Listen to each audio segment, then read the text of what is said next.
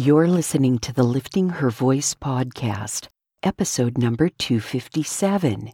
Today we'll read Revelation chapter 19 together. There's a celebration in heaven.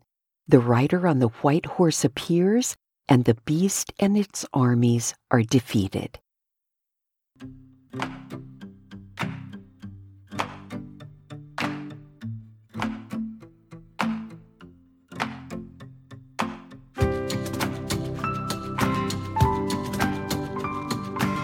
Welcome to the Lifting Her Voice podcast. I'm your host, Joy Miller, and I invite you to grab your Bible and join me as we simply read God's Word together. Some things require discipline, and sometimes that's just not easy to muster by yourself, no matter how badly you want to do it or how much you know you should. It's just easier to do it with a friend. So refill your coffee or tea, get comfortable in your favorite chair, and follow along as I read aloud. I'm so glad you're here.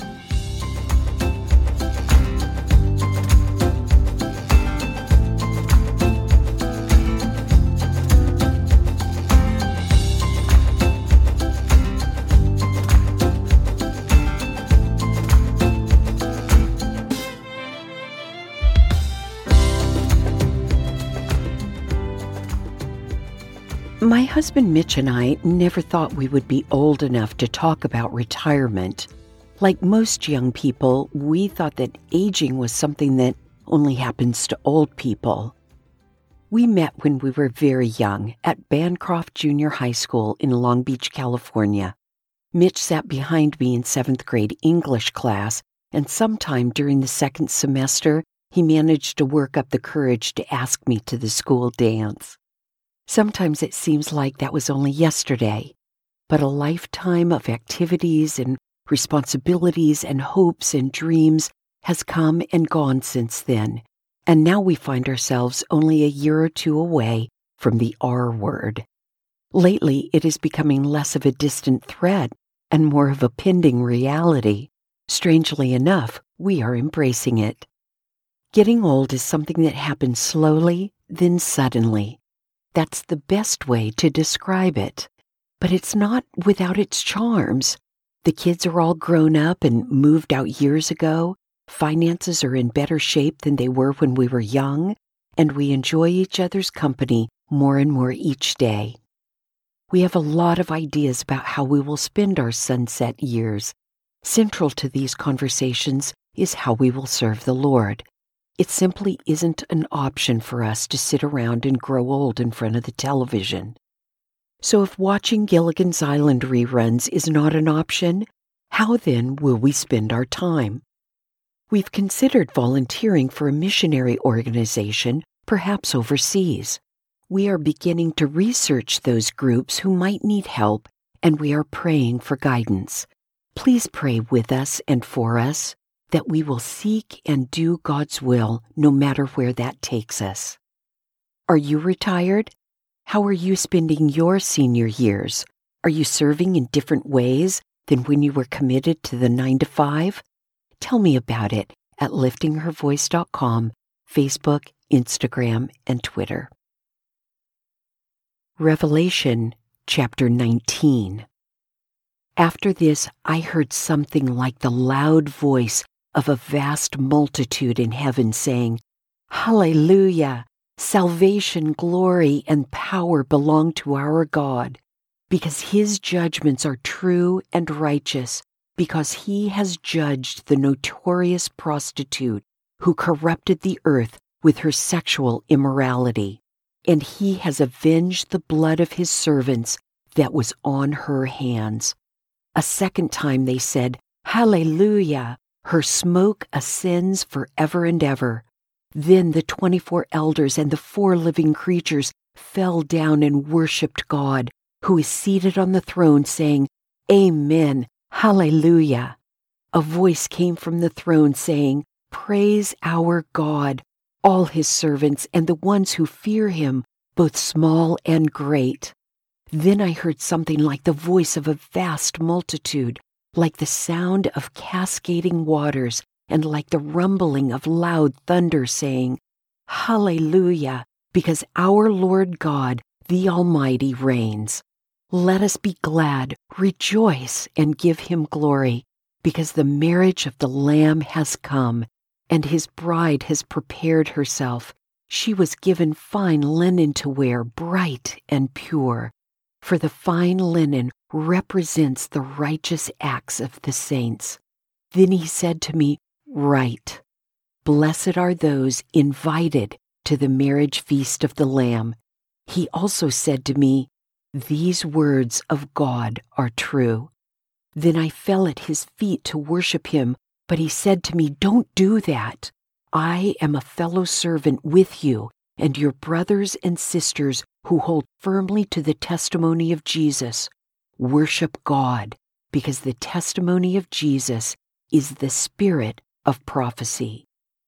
Then I saw heaven opened, and there was a white horse. Its rider is called Faithful and True, and with justice he judges and makes war. His eyes were like a fiery flame, and many crowns were on his head. He had a name written that no one knows except himself. He wore a robe dipped in blood, and his name is called the Word of God. The armies that were in heaven followed him on white horses, wearing pure white linen. A sharp sword came from his mouth, so that he might strike the nations with it. He will rule them with an iron rod. He will also trample the winepress of the fierce anger of God, the Almighty. And he has a name written on his robe and on his thigh, King of Kings and Lord of Lords.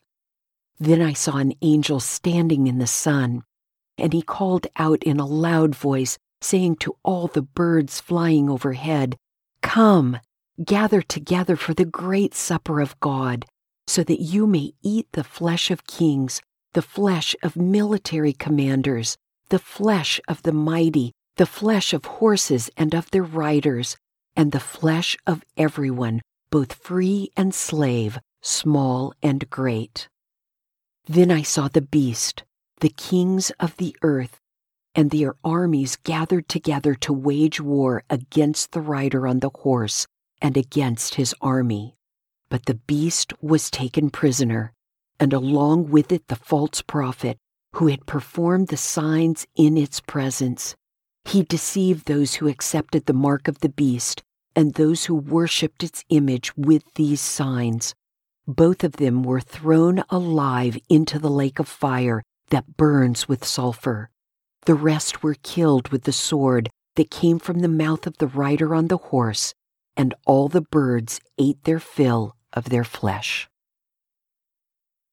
In Revelation chapter 6, the saints who were martyred cry out, "How long, sovereign Lord, holy and true, until you judge the inhabitants of the earth and avenge our blood?" This chapter opens with the great multitude and heaven rejoicing over the fall of Babylon and the end of the reign of the Antichrist, praising the Lord by shouting, "Alleluia," again and again. This is a stark contrast to those on earth who are mourning the fall of Babylon, as we read in the last chapter. The Lord is finally being joined with his people. The author relates this union as the marriage feast of the Lamb. There can be no greater joy than this for the body of believers. The rider on the white horse is our Lord Jesus Christ. His appearance is powerful, and he is in complete control. He is ready and willing to do battle with the forces that oppose him. There is no mention of any weapons or armor, only the sword of truth that comes from his mouth. This is not a physical sword, but a representation of the power of his word. It does not matter how well armed the enemy is. They are no match for the power of Christ. You must stop and wonder how anyone could harbor so much anger and hatred at the notion of following Christ that they would be willing to end their lives in a suicide march against the King of Kings. The beast and the false prophet are captured and thrown into the lake of fire, literally hell. Their armies are vanquished on the battlefield, and their remains left behind for the carrion birds. Such a terrible price to pay for having been deceived by the Antichrist. Let's pray. Lord Jesus, it will be incredible and awe-inspiring to see you on that day before the Battle of Armageddon. I pray that you will guard our hearts in those final days, that we will not be deceived by the Antichrist. Keep us ever focused on the hope we have in you. Amen.